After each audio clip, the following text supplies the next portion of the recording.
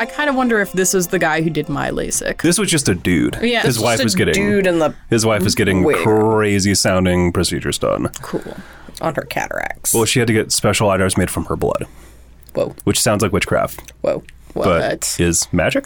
That Science? sounds I don't know. great, I don't honestly. know. When Carol and Elsa were in the hospital, they had to get her milk fortified.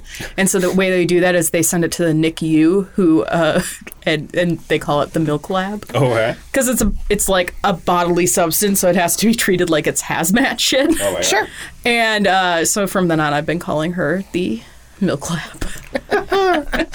Nice. And she's like, thanks. Hi. Welcome to Categorical Oracle, the podcast where three librarians organize pop culture's junk drawer. I'm Mary, and with me are Kelly. Mr. Andrew Crawford. Mr. Samuel Andrew Crawford. Who still believes in keeping things very formal. That's a lie. That's a huge lie. Are you a junior? No? Okay. No, my father doesn't have a middle name. Oh, cool. Because he was the youngest of 11 kids, and I suspect they just probably gave up. They were just like, move. Whatever. Born on the 4th of July, Sam. Sam. Last name, figured it out. We've used all the names. Yeah, I mean, which is impressive. It's an impressive amount of names Sam to put Patriotism. together. Sam Eagle. Sam America Crawford. Anyway, school's back. Summer is officially ending. This will come out after Labor Day, right? Sure will, yeah. No more white shoes. No more white pants. No more carefree days. Time to get back to work, children. It's time to start holing up slowly into your house as winter slowly creeps in for another year. Time to buy all the Kleenex boxes and then push yourself into un-air-conditioned schools as we enter the second phase of the dog days summer, because now we are behind by a full month. It's going to be 80 degrees. Congratulations, children. Sorry, kids. Bring in your Kleenex as extra credit points. Bring in your Kleenex to mop your moist, sweaty brows. But I thought it'd be fun to do... To talk about things that would be very uncomfortable to wear. but to talk about in an unconditioned high school. To talk about important things for school. So, like, school supplies. The most important school supplies you have is your clothes, right? Like, going back to school. You gotta look fresh. At least the most fun to buy. Except unless you're a traffic keeper. Talking to a single teacher and being like, what's the most important school supply? And they're like, clothes. You say, clothes. They're like, what about a pencil? For a kid, it's important. Kelly, it's 2019. Don't use pencils anymore. Maybe. I don't know. Did you guys always meticulously plan your back to school outfit? No. No? No, I wouldn't. Well, it kind of depends. Context is important for that because as we get to one of the items on this list, I did in that instance, but most of the time, it was sort of I don't know. I remember being sort of I had an interesting relationship with clothing as a teenager because, of course, like as a gentleman growing up when I did, there weren't a lot of good options. History will not look back fondly upon that time. So, and my parents, in hindsight, were quite wise about that and tried to encourage me to wear things that were reasonable. I resisted. I feel like I resisted. I feel like that, nevertheless, you resisted. Yeah. I feel like that's just kind of like the summation of every teenager trying to assert themselves with their clothing and having their parents be like, I mean, no. So this list is throwback to school fashion, which was a idea I had early one morning, and I chuckled to myself. As so many categorical oracle topics began, a gentle self-chuckle. Right. So we're going to go decade by decade and highlight some items that were popular for kids and teenagers. I can't believe you didn't do a 2010s. Well, we don't know. We don't know yet, really. And also, they're not. They're probably might be like too close. But I started specifically with the 1950s because that's when the invention of a teenager was. We didn't really have. Prior to this, there was not so much a thing. You were a child, then you were a youth. Then you were a youth, and then a lot of times you didn't make it past that. Yeah, and then you were just... And 50s fashion is fun. So we're starting with 1952, and we're starting with the poodle skirt, which you might think to yourself, come on. Surely this is a Halloween costume. No, people really did wear these. They absolutely did. It's kind of wild to think about. Yeah. Everything about it. Because once you dig into it, it's so Right. Fascinating. So it was actually created in 1947 by this actress and singer of never really seemed to make it so much in either of those categories, but you'll see. She left her mark. Named Julie Lynn Charlotte. She was 25. She was invited to a Christmas party and found herself in the classic situation of having nothing festive to wear, and also did not really have great sewing skills, and also only had felt. So she basically was like, I'm gonna make those issues we all have. You know, she was basically like, I'm gonna make a Christmas tree skirt, but wear it on my actual body. Mm-hmm. So she made a big circle skirt so that she didn't have to have any seams, which basically means she like took a big piece of felt and then cut a waist into it, and that's it. That's the dress. Yeah. I'm not totally sure how these people put these on. I assume over their heads. I would think so. And then a lot of the time they had like a cinched belt, so I think it was sort of a looser situation. Yeah, I mean, like, I'm sure for hers it was held on by a belt. Yeah. I think later it probably had some, like, stretchy material in it. Well, some of them had zippers, too. Yeah. But felt is the traditional material. It's so comfortable. Yeah. A lot of them, elastic, things like that. Although elastic is not, I don't think, a thing yet. Probably not. Yeah. I don't think elastic's a thing till the 60s. Girdles. No. I mean, yeah. So, you tuck it into your girdle. just hook it into your girdle. Hook it right into your menstruation belt. Yeah. Just right around the edges. That was whoever invented Spanx. Like, her reinvention of a girdle is yeah. Oh, really, man. the rebranding. I mean, the rebranding of a girdle. But so this original poodle skirt didn't have a poodle on it. It had various whimsical Christmas. This is what she said. I added some whimsical Christmas motif appliques, and the results were so attractive that I received many compliments at the party. So literally, she made a Christmas tree skirt. Huh. Which I find this particular bit so fascinating because again I am deeply fascinated by the history of fashion, particularly just like as a representation of like where we are in the world and what, because again, the perspective of a society at times is often reflected in what people wear. And I think like talking about women's fashion, it's particularly fascinating because there's this trajectory starting in the early 20th century of basically people realizing that maybe women shouldn't have to wear like cages for all clothing.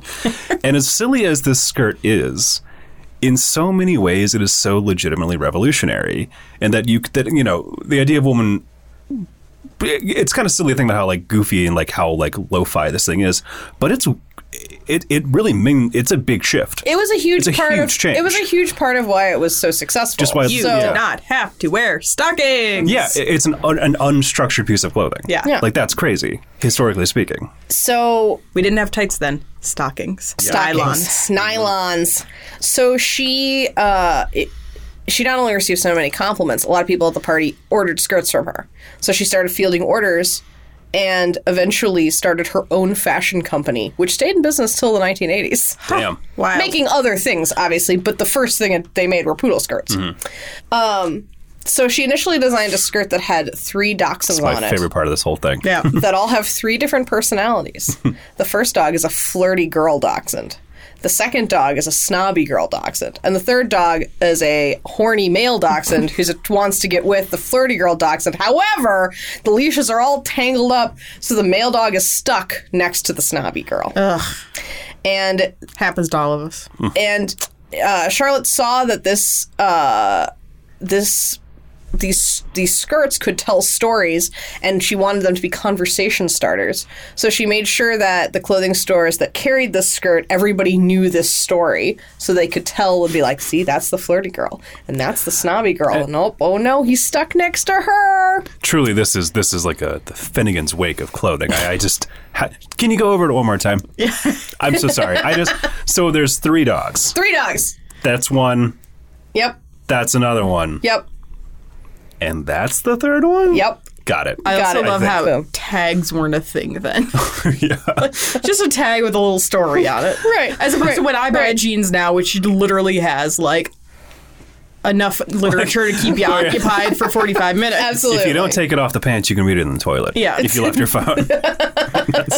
So eventually this skirt was wildly popular. She made one with poodles. It totally exploded. People loved it. Very popular with teen girls. And one of the reasons that it was is because people could make these skirts by themselves, right? Like this person, like Julie, made a skirt and wore it out that day. You know, it was a fast thing to do, and you could get. And the real work of it was figuring out what the applique was going to be, which you buy. Well, actually, a lot of them made it. A lot of them would have like instructions on taking chenille and forming little poodles and things like that. Well then. I put together a little collection of these skirts for you guys to see in a folder. Did you have any individual favorites? I did not see those. I didn't see that. Oh my gosh. Let's have a raw reaction situation. What's happening with these skirts? I don't have. While you look, I want to let you know that in 1953, designer Betty Morey.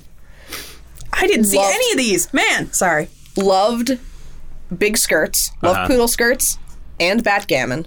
So she combined her love and created a poodle skirt that had a backgammon board on it and a special decorative pocket that held game pieces. Holy shit. So if there was a boring moment at a party, she would just flop down on an ottoman and everyone could play backgammon. I would like to talk. I want to talk about that drunk mouse. There is somebody is wearing a poodle skirt with a mouse that is in a martini. It looks like that mouse is hammered. That mouse is hammered, sloshed. There's also one with power lines on the back apparently, and one with the Eiffel Tower. Oh, the power lines with the three-dimensional rotary phone. Oh my gosh. Do you see it's like popping off? Yeah. Oh my god. We'll be sharing these. Yeah. Oh wow. It's so 50s. Like, in the best possible way. But like, you know, 50s I feel like was the first time in modern fashion where it became fun to be a little weird. Yes. Yeah. Like, there's definitely parts of it in, like, past history, but, like, through, like, 20s kind of, but, like, 30s, 40s definitely were not fun fashion times. Yeah. Well, you know, and this is a particularly fun item because the entire point is to get wilder and wilder with the kinds of appliques that you put on the skirt, and that's, like, that's the moment of inspiration. So, you make the skirt in, like, 15 minutes, and then you spend hours, you know, carefully applying a three-dimensional telephone. There's a pleeking? A pleeking. Is the term, I think? A three-dimensional telephone. Yeah. Oh, man. That's wild. So what do you have for categories? Well, I think for me, you touched on this at the outset of the when you were introducing the item, but I think in my mind, this is so firmly rooted in the idea of like Halloween costume, but particularly in horror movies and Halloween in the past. So I went with Halloween : Scream Queen. Bren. I went a little weird with mine again, which is that I took onto the generational aspect of it. And so I went and found myself a list of millennial words on Refinery 29. Our words. Which is what I sent Mary a picture of our people. The words of our people, which I have not heard many of. That is when I sent a picture, a little snippet of my ad block on Refinery 29's website to Mary, and it was blocking 300 and some items on the page. Unbelievable. It was wild. Oh my god. So that's amazing. My category is simply "suh," which is a combination of the word "sup" and "huh," making you sound confused and interested at the same time. Suh? Oh my god. It does not make you sound interested or confused. It makes you sound dumb. Guys, are you excited for the day that we, as millennials, will get to come up with a list of slang terms for Generation Z that they don't use? Man. That's going to be a fun gig. To be like fake words that we're totally positive people younger than us actually use. Because I know this list was made by someone who is older than us. This brings to mind an article that I read when I was a kid by one Dave Barry. David Barry. It's Ghost in the Machine of our recent series of podcasts. Horrifying man who wrote a article about how all the kids are using the word spank Sure. to describe things that are cool, and then trying to have a conversation with his own son who is a teenager about it. And he was like, well, how do you talk about things that are good if you don't use the word spank? And he says, we say, and this, it was like, I don't know, I say it's good. Like, no. What are you talking about? Even we will that have something like that. explanation made my head want to explode. Yeah. God That's damn it, one of the Dave more, Barry. that's one of the more acceptable things he's ever said. Yeah. Some of my favorite things on the list were just simply letters, like V. For very? Yes. I use that one all the time. Yeah. So, but there were other ones too that I thought were really funny. Anywho, you'll hear more coming up. I wonder if now, since so much of our communication is written, like our slang must be changing because has of to be, that. yeah. Versus like, just like telephones, like when we stopped writing letters to people and our main communication became phoning people up. That must have changed how we talked. Oh, I'm sure. And our slang. Interesting. Someone with a pop culture PhD, you finally have something you can do with that. You can write a thesis about that. Yeah, you get on that for us. I love poodle skirts. I actually have a poodle skirt that I thought about wearing today. Unironic poodle skirt. An unironic poodle skirt, but it's not made out of felt, but it's a heavier winter-y material, and back to previous discussion of the fact that it's quite warm. Yes. Still, I didn't do it, but I love poodle skirts. I remember finding out what poodle skirts were like when I was like, I don't know, 5, and being like, sweet mystery of life, at last I found you. Like, just like so pleased, and like, how can something like, so beautiful, Mom, mine. yes, Mom, so now. beautiful exist? And my mother did make me a poodle skirt, Nice. which I wore, usually on Halloween, but sometimes no. And it's just so great, and I love it because it, like, kind of what we're getting around to, where it's like, it's a it's a democratization of fashion because people can make it, but also it's a democratization of crazy weird fashion yeah. that's like over the top. So I called this a TJ Maximalista. Yeah. Yeah, I was going very to give that one to fine. you. Thank you. That was beautiful. That's my Beautiful. best category by far this whole time. Good opener. I mean, yeah. All right, moving swiftly along. The next Luke on our list is the baby doll mini dress from the mid-'60s. / the early 20th century / the 90s / forever. Forever. Well, yeah, definitely / forever. So originally this came into being as people moved from wearing classic whalebone corsets to bras. But it got its start, it used to be PJs. This woman, Sylvia Pedler, cut her nightwear short in like the 30s and 40s in response to fabric shortages due to war. I like this little Orphan Annie one. Sorry. Yeah. I've flipped ahead looking at The images. red and yep.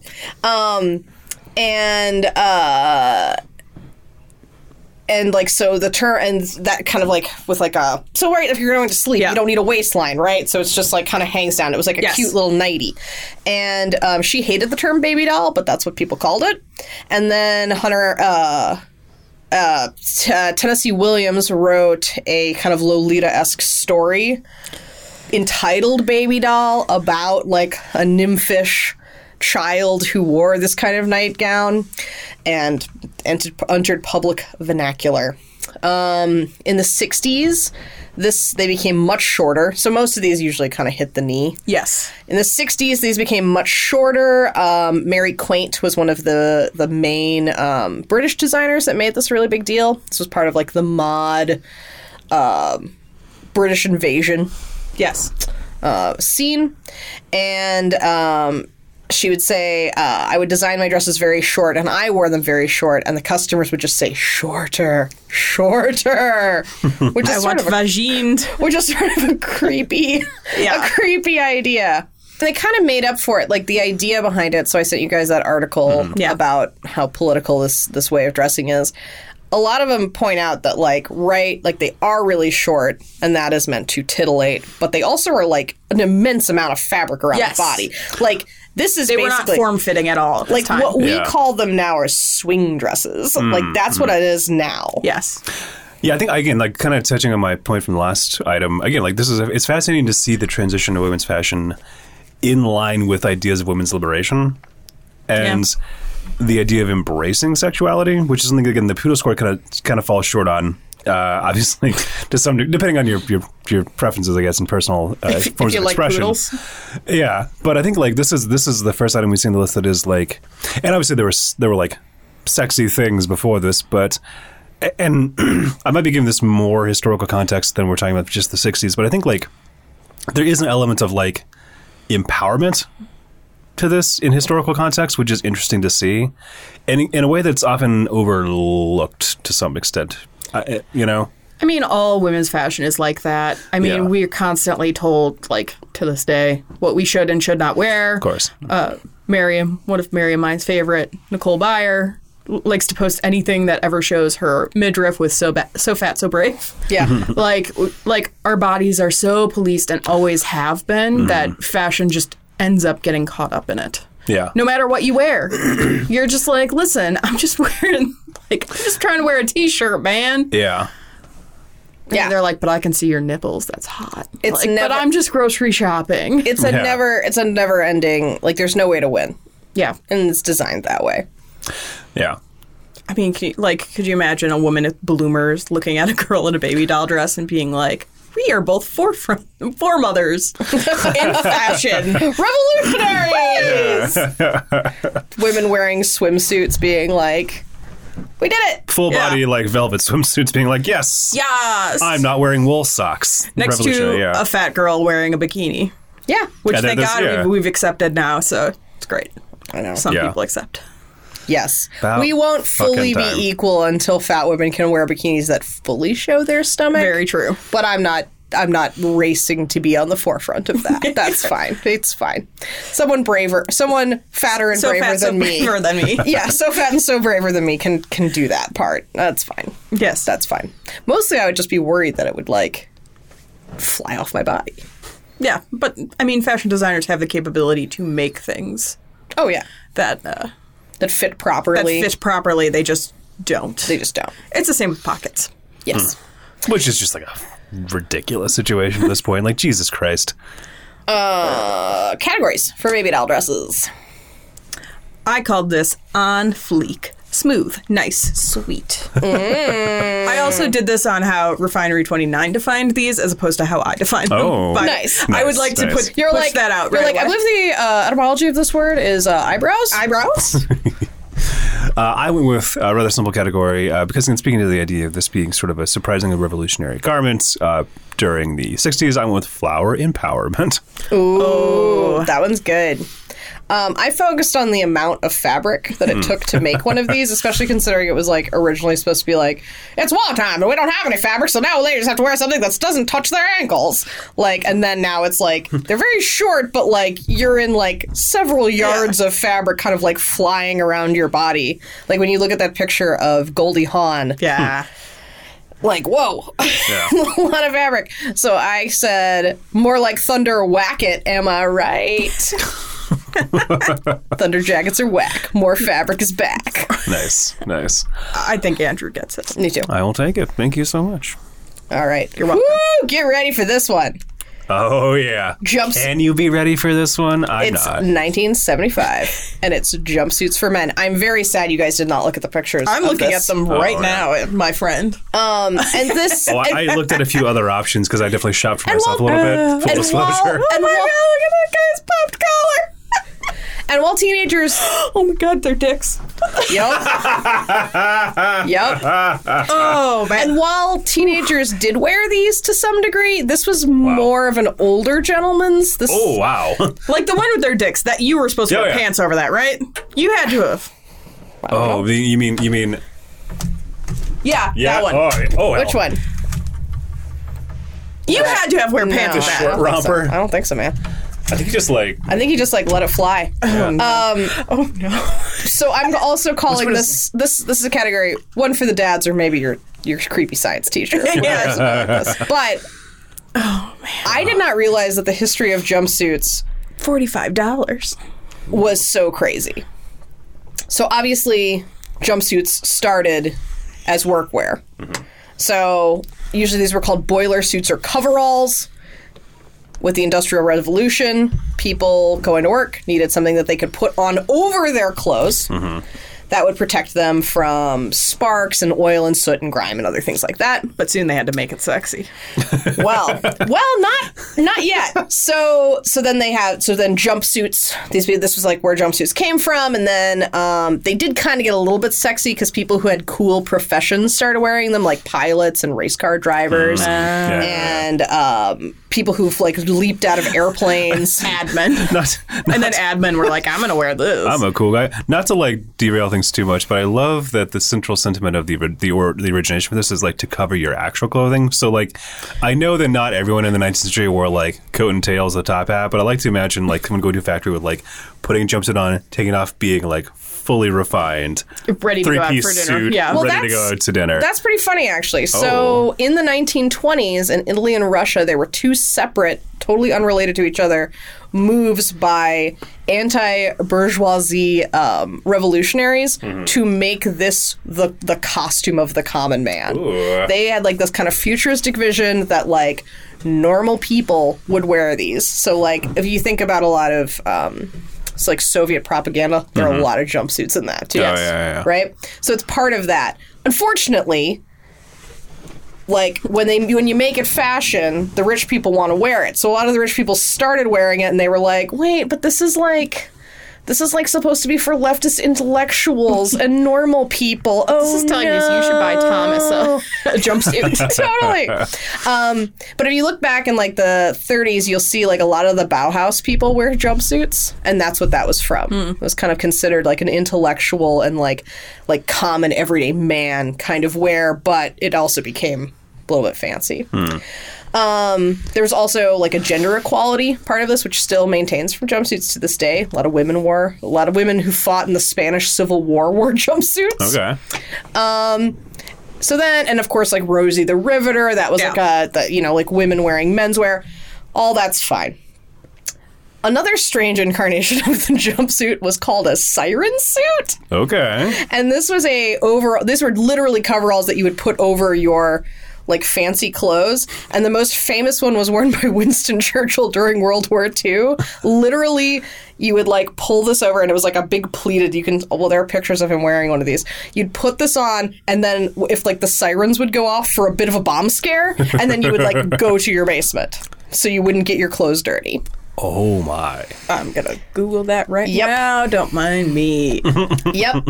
So, but what are we talking about? We're talking about the 70s. So at the start of the 70s, Elvis Presley actually kind of made jumpsuits the big deal. So and no one's done it as well since. He was getting paunchier, right? Yeah. He needed something that would hold him in and also like still be flashy and interesting to look at on stage, but also not snag on equipment.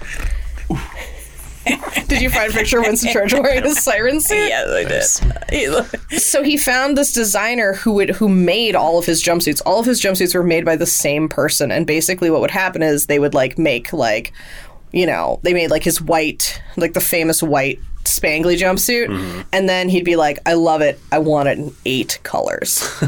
That's a very male way to shop for things. Yeah, except that there's also like I read this big thing where it was like some of them had animals on the back, and his demand for them and like needing them, like it was like you needed multiple iterations in different colors, but then he'd be like, but now I want another kind. So she talks about how like she made this one that was like a big phoenix and then had to figure out how to like fix it into something else, so she made like the phoenix body into a zebra face. Whoa. Interesting Wow. stuff. Talented designer. So Elvis did it. That meant other musicians would do it. Freddie Mercury wears jumpsuits. Mick Jagger wears jumpsuits. David Bowie at this time wore jumpsuits. Yep. And kind of like and each of those are for like sort of different reasons, but it was like that mixture of future and past and like leftist politics is mostly why they wore them. So now jumpsuits are reaching their peak. It's the mid-70s, and it basically became like synonymous with disco. Like this is all the same reasons that Elvis liked to wear jumpsuits. People who dance disco like to wear jumpsuits. Didn't snag.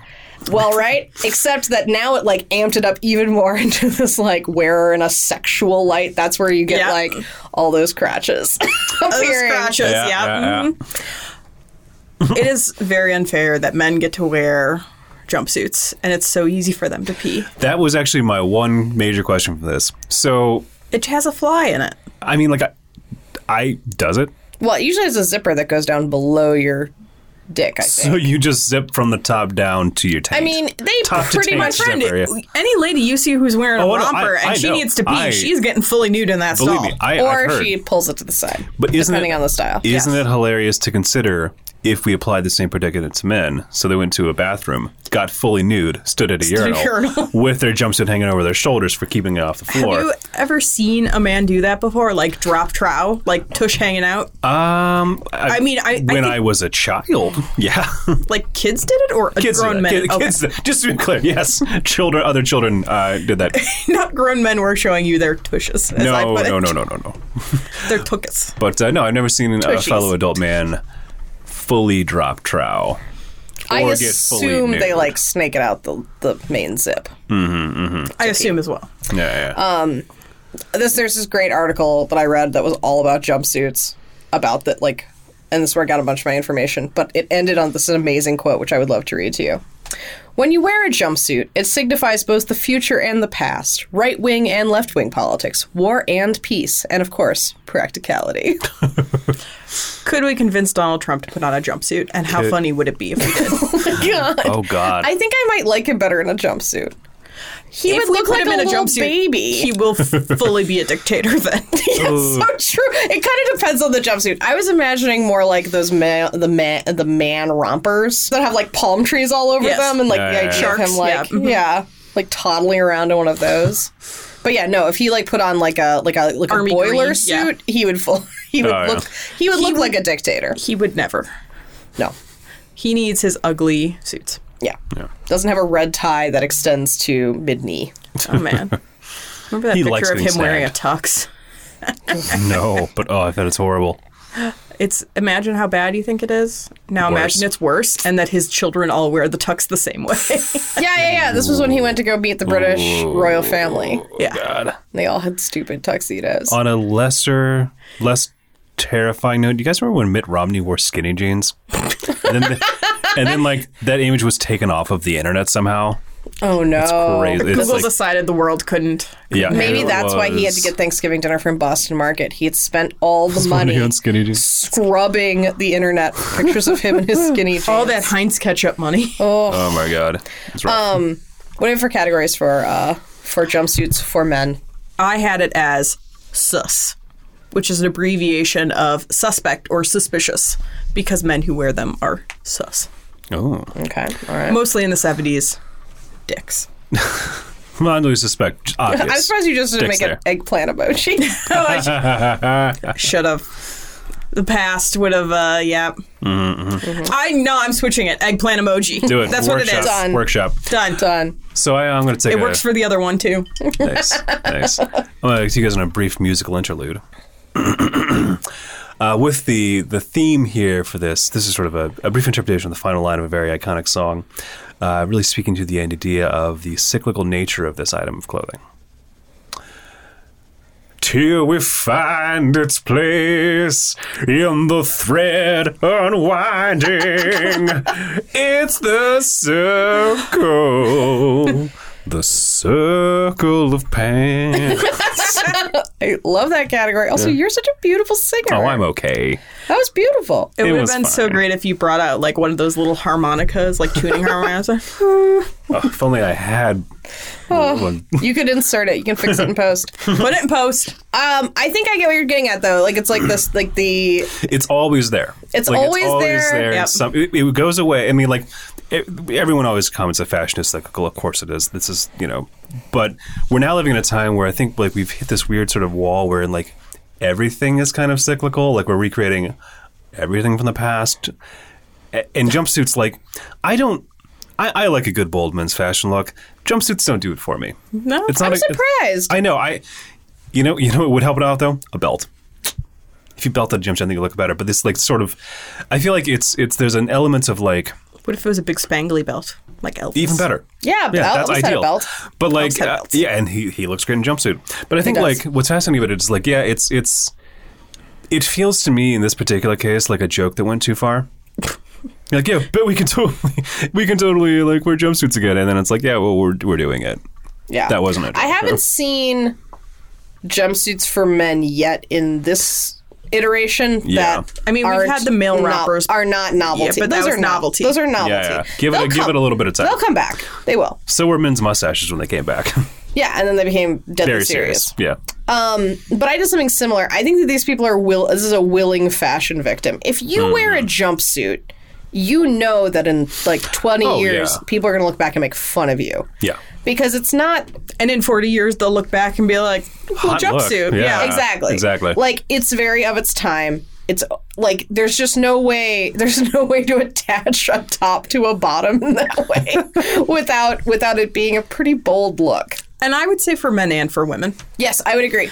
Like jumpsuits on women, of course, there are some women who it looks very cute on. Most of us, it does not.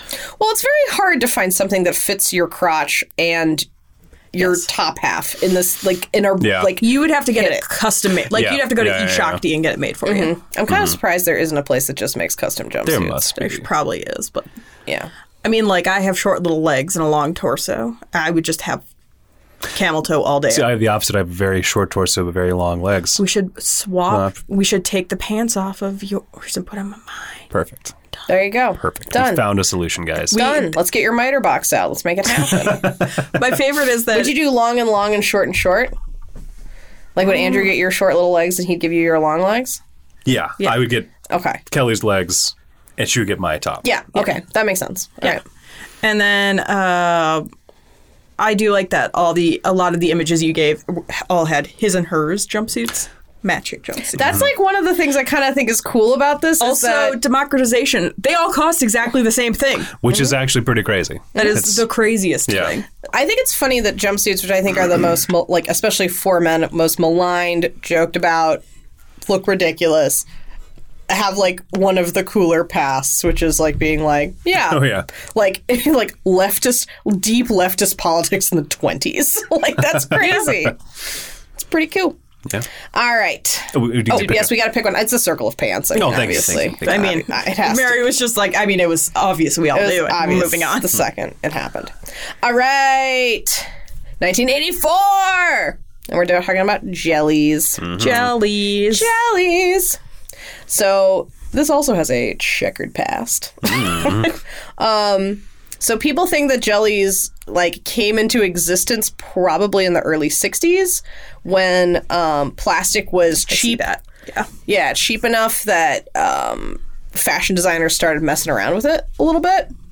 But it roared onto the scene from one of two places. The first was a man named Preston Hagg Sr., who was a Wall Street bank president who left to spend some time with his family, quote unquote. I think he was muscled out. So he quit Wall Street, he left, and what did he do? He did what any normal person would do. He traveled to Brazil to find something to import. And while he was there, he saw... Who among us wouldn't? He saw fashionable Brazilian ladies running around in these, like, you know, the jelly styles that are, like, kind of more like flats, like ballet flats? They were wearing those. And he was like, ooh, this sounds great. And he tracked down this tiny little factory that made them. And he bought them and started distributing them. And he introduced them at a World's Fair, which took place in Tennessee. And they took off. Gatlinburg? I think it was in Memphis. Fine. But then there was a guy named Bert Geller. Oh, no. Who was traveling around Greece and noticed that Greek hotel workers were wearing plastic shoes that were like the T-strap variety of jelly shoes. And he was like, oh, those seem like they'd be super cheap to make, and I've never seen anything like it, so we're bringing those over around the same time. They're like a year apart in the early 80s. So he brought them and then immediately sold his jelly shoes to Saks, Fifth Avenue, and Macy's. They were sold for about $20 a pair, which is kind of expensive in 80s money. And basically he sold them with the idea that society ladies will buy these shoes and use them while gardening or washing their cars. Or traveling. Society ladies wear them while they wash their cars? Who knows? And his only came in two shades, which were cherry and smoke gray. Ooh. That's very, So these guys, $60, just by the way. Jesus. That's a lot of money.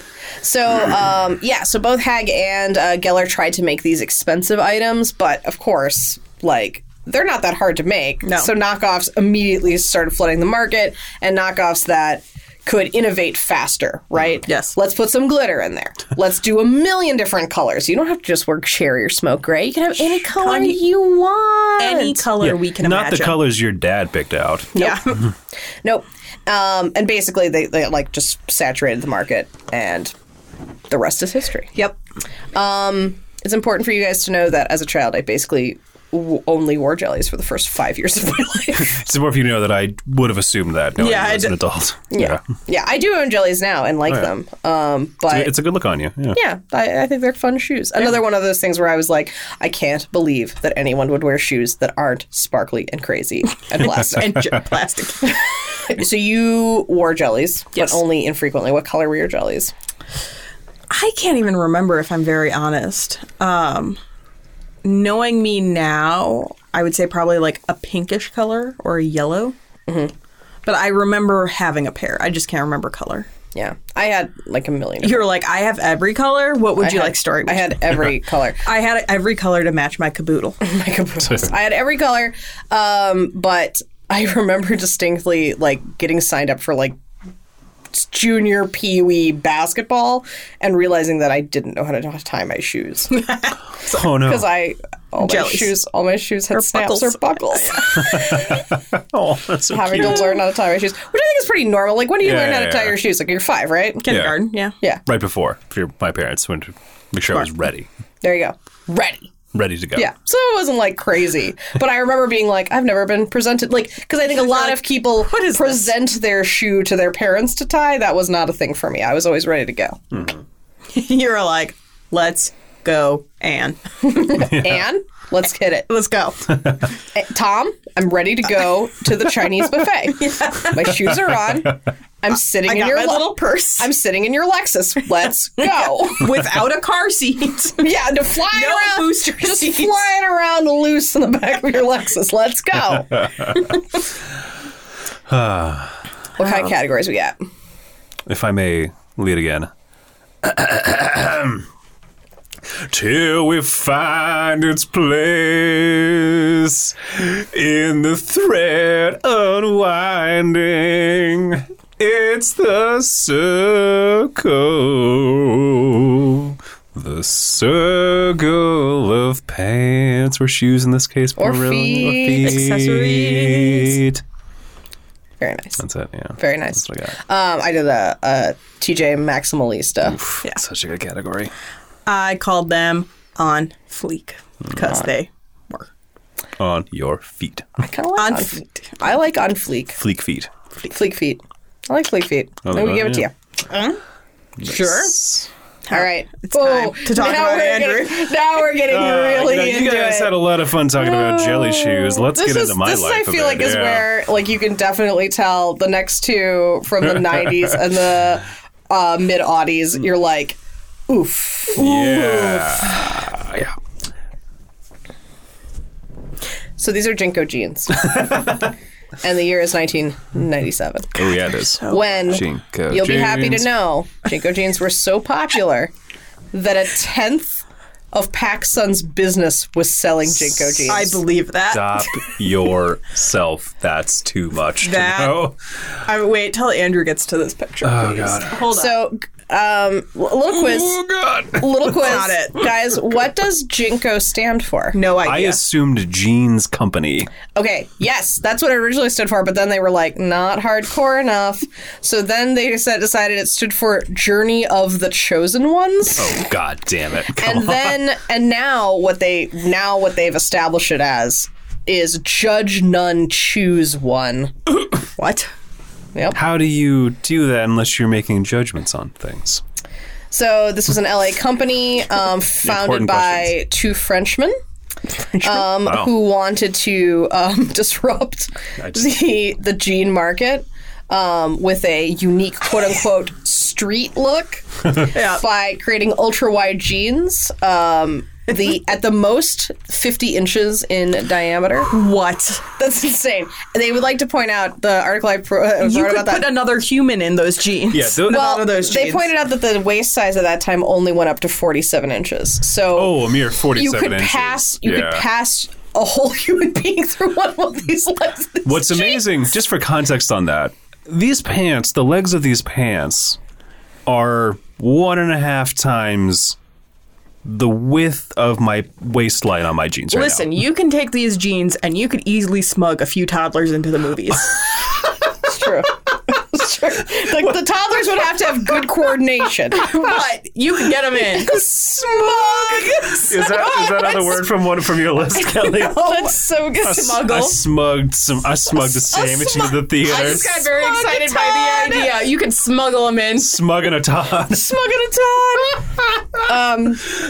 When asked for their... onto Don't make your fun of my calves. words, Oh no, Happy. I'm embracing No, it. I love it. It's I very just think funny. like the Todds grabbing your calves and holding on for dear life. So Fortune magazine interviewed one Tam Miller, who was at the time the vice president of sales and marketing for Jinkos, and asked him what was the secret of their success. And he said, we pay very close attention to like he was saying that you get way up into the youth market and you like interface directly with your client. He says, we pay very close attention to everything they say, in my neighborhood, there's a skating ramp and I go there and I bring samples all the time. And when I go home, all the kids run around and ask, what's new? The other, and then they talked about how this 30-year-old wearing Jinko jeans and baseball hats Oh my God. would go to like venues like rock shows and things and basically like preach to the children about like jeans and what was cool, and he would bring samples with him and invite the children to trade their pants they were wearing for this and like just drop trow and then like put on Jinko's jeans. Wow. This was only a men's brand, correct? Correct. Thank you. But women wore them too. Women wore them too. They were just wearing men's jeans. Men's jeans, yeah. Radical. Did you get a size 0 jeans that like you could literally pass your entire body plus your friend's body through? I think this was like a poodle skirt situation where a lot of it was the belt. The belt really did a lot of the heavy lifting. Yes, here. it did. In that same article, Fortune magazine declared, if you can't pronounce Jinko, you're hopelessly out of touch. Jeez. But you know who didn't Man. agree?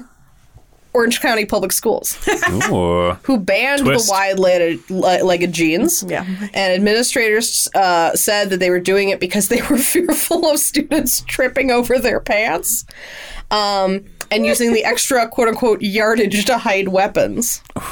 But students immediately cut through all that and were like, they think it's a gang affiliation thing. And this is, which I agree with. Probably.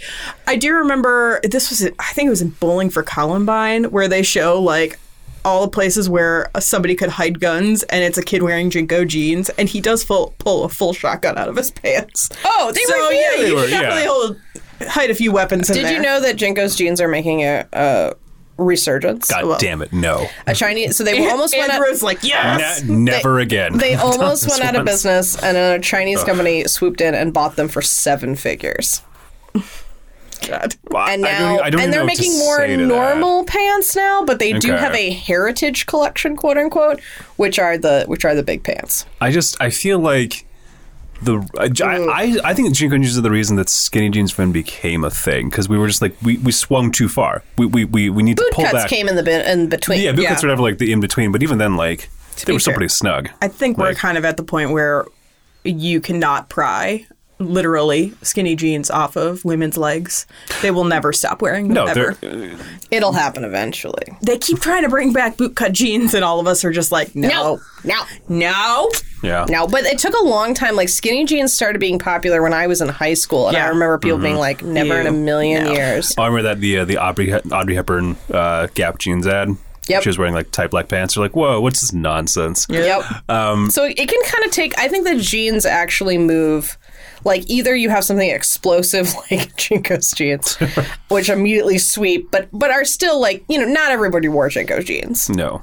Like it was saying something about like your taste in music and like your general style if you did it. Or for me, your desire to seem cooler than you actually So Andrew, you owned a pair of JNCO's jeans. I did, a one singular pair. So I think I mentioned this earlier, my parents were always trying to fight the good fight and keep me from embarrassing myself, I feel like.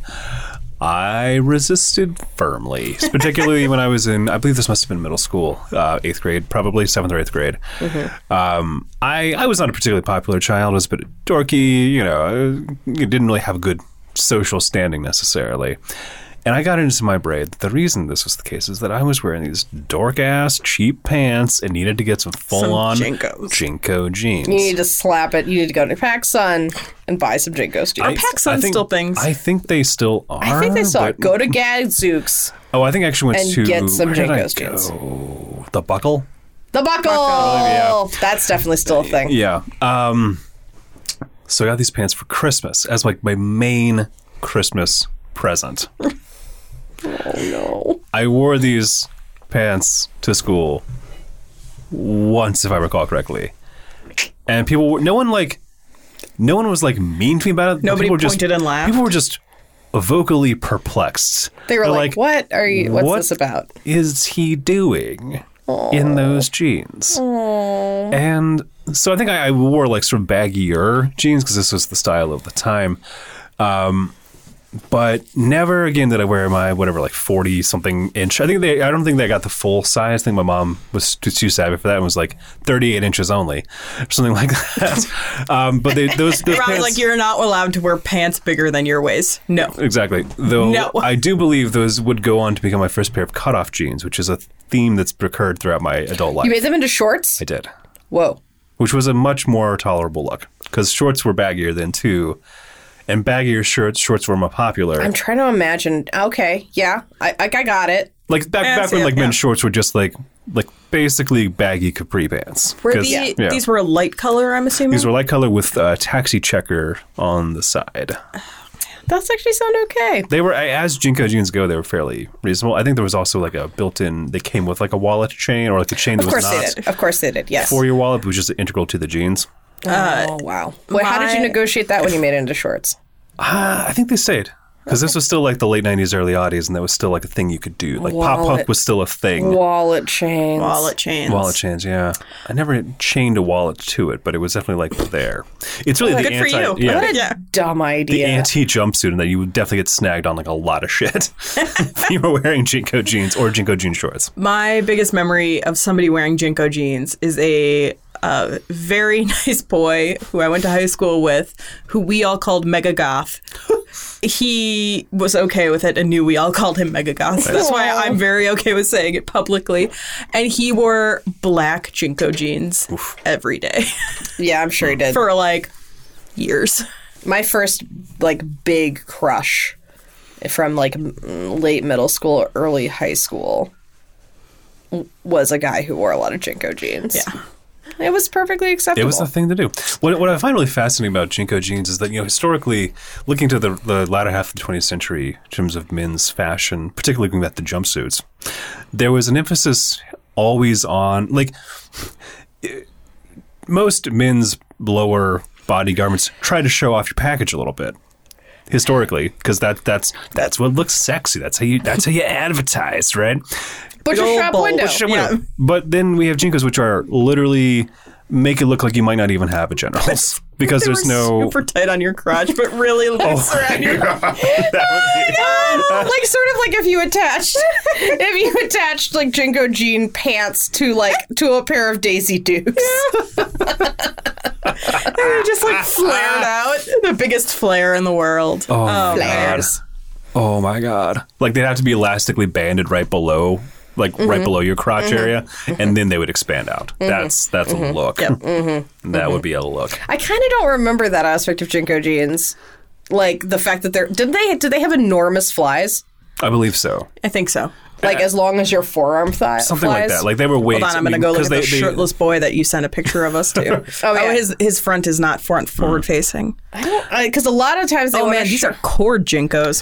Because a lot of times they want to show you the back pocket because that was a huge thing. Oh yeah, like poodle skirts.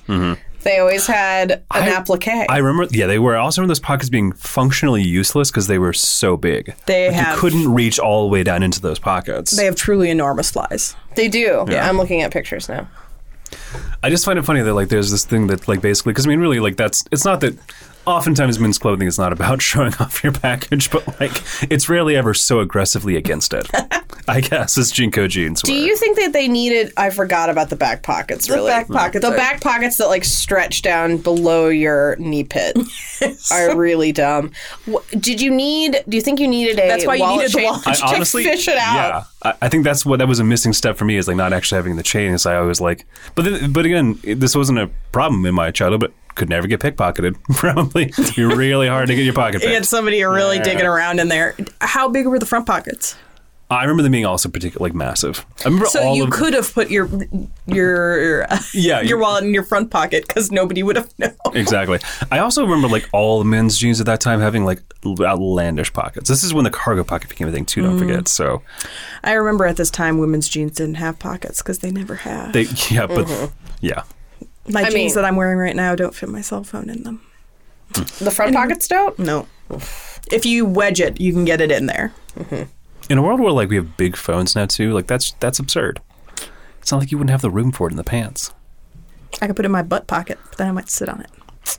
I always just stick with the butt pocket. I do too. I don't actually want my phone in my front pocket usually, but the option would be nice. They mess up the lines in my pants, I think. I like to get the radiation as close to my uterus as possible, so that I like to like really put it right in there. Mm-hmm. Yeah. JNCO jeans, what kind of calories we got? This is very Oh, yeah. If you saw a man in JNCO jeans, you would run the fuck away. Not sus. It's It's sup and You're saying hey, but you're interested. I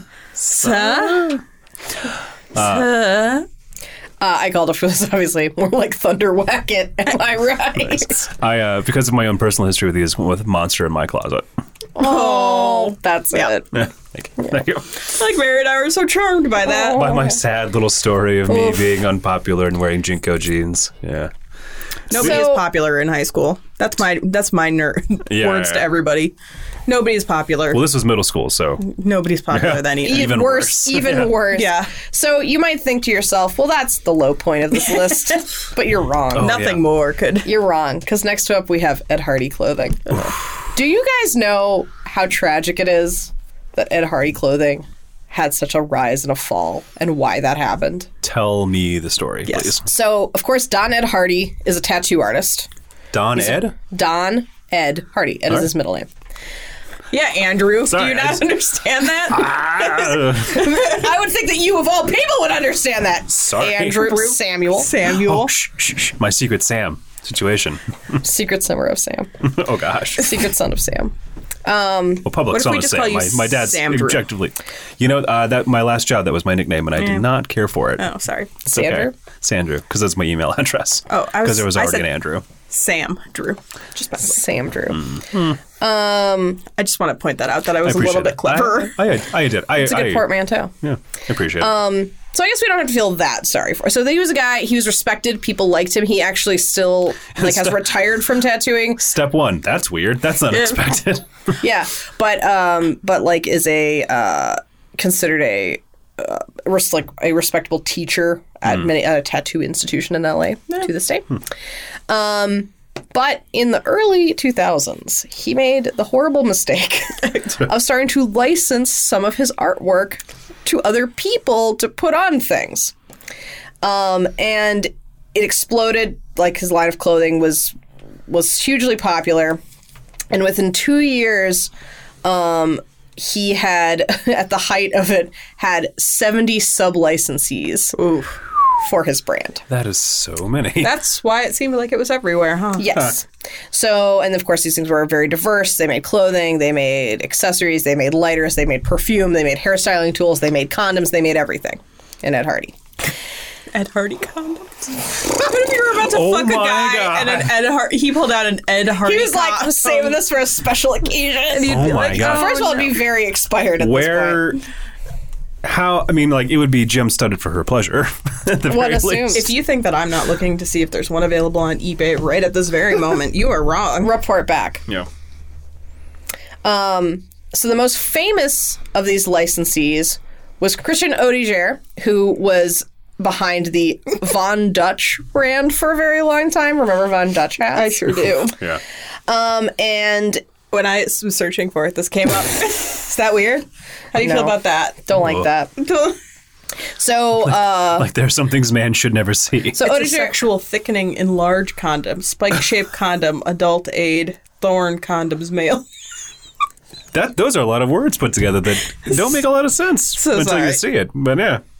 Oediger was interested in Ed Hardy's merchandise and didn't want to compete with all these other people, so he bought the worldwide rights to all of his work outright in 2005. And just like Von Dutch, he just started to market Ed Hardy directly to celebrity clients. And so this guy's like in his 50s too, so he kind of was a little bit indiscriminate about how it would go down, right? And this worked for a really long time. So he drove the brand to peak at 700 million gross revenue in 2009. But then it collapsed quickly in 2010 with like all of these specialty stores that had popped up suddenly closing. Nobody wanted Ed Hardy stuff anymore. And Ed Hardy explains this specifically on the marketing decisions Oediger made, as well as Oediger becoming friends with John Gosling of John and Kate Plus 8, and then post-divorce supplying John with a ton of Ed Hardy stuff, which he wore Man. all the time. This is your consolation prize for your divorce. A shitload of Ed wow. Hardy clothing. Make me famous. Go make me some money, John. So Oediger is now dead. R.I.P. Of shame. And Ed Hardy has managed to regain control of his entire brand as of 2010 and is basically like pared it down to the bare minimum and is just like kind of allowing it to die. Good. I know at one point they were paying Jersey Shore to stop wearing their stuff. Yeah, no, my it was like a big problem. Like all of these, it was just indiscriminate. Like they didn't care. I mean, like when Paris Hilton and stuff like that was wearing it and she was hot, it didn't matter. But do you like this vintage picture of Kim Kardashian before she was very famous wearing Ed Hardy? Oh my gosh. I didn't even notice. I'm still Oh, because it's her old face. Yep, that's when she was friends with Paris, right? Yep. So probably this was a man. shirt that like Friends with Paris, you mean organizing Paris's closet. Yes. correct. Whoa. Did you find her? No, I was still stuck on the You're still on the fake Hulk Jinko Hogan jeans. Jinko jeans. But if you get to like this blue, you can kind of see him in most of them. Wow. So Christian started to put his name on the stuff too. It was Ed Hardy by Christian Oediger. Which is wild. Like, that's very ugly. Yeah, it's horrible.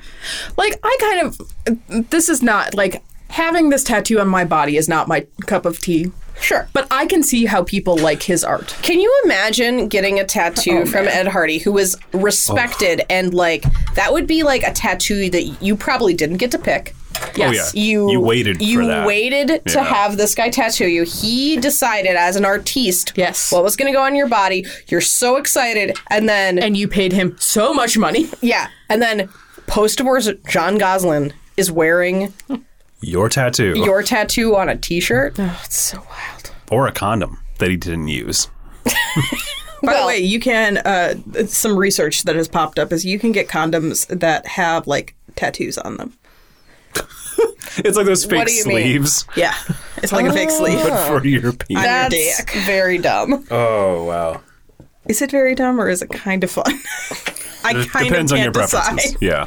I don't know. I mean, can it be would both? would it appeal to you?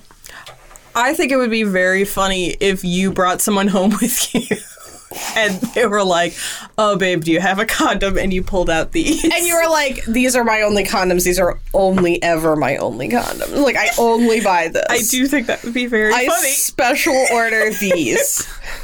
How much are they? They're not more expensive than regular condoms. $15. All right.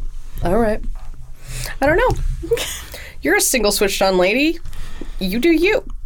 Buy a bunch of weird tattoo condoms. See what people think of that. See how it goes. See how it goes. Maybe report back, but it's also your personal life. So this is my only one-off. Oh, no. This is my second one-off category for this, which is also a song. I don't know what's going on there, but some synergy. And it's like a rhinestone cow pie. Who looks like shit. Yeah. Oh my god! Sure yeah, they does. always look so bad. That's amazing. Beautiful. Thank you. I went with the symmetrical approach here. My first category on this list was Halloween Scream Queen. This is Halloween : It was him all along. He's the murderer. He's the murderer. Because I mean, yeah. Yeah. Are you saying that you think Ed Hardy is the No, murderer? I think if you were having a scary movie and there's a gentleman wearing Ed Hardy. Oh, it's him. He's the murderer. It's him. Mine is eggplant emoji. Fair. All these are pretty good. Fair. I mean, guys, it's me. Yeah, it's gonna be. It's like, It's you guys, me. I don't know how to break this to you. It's me. Yep. I won that one. That's Yeah. fair. That's fair. But I was very funny too, right? Very funny. Thank Oh you. yeah, absolutely. Everyone was very funny. That's Guys, the whole point of the affirmation. show. We did it. That's the end of our list. Boom! Yay! Woo, Hope yeah. you feel prepared to go back to school looking fly, looking fresh, looking fleek. So, Jinko jeans Jinko on jeans. fleek. Yeah. Suh? Suh? Fleek. Sus. Sus. Different. Suh and sus. Suh. Sus. well, guys, thanks as always for tuning in to the show. Please follow us on your podcast platform of choice, be that Spotify, Google Play, Apple Podcast, really whatever. We're not picky. Just give us a listen and tell your friends and family. And also, if you're there and you have the opportunity, throw down a rating, maybe even a review. Doesn't take that much time, and we really appreciate it. So, Give us affirmation. yeah, give us collectively the affirmation, your affirmation. It doesn't cost you anything. So once again, thank you so much. We will see you next time. Bye. Bye.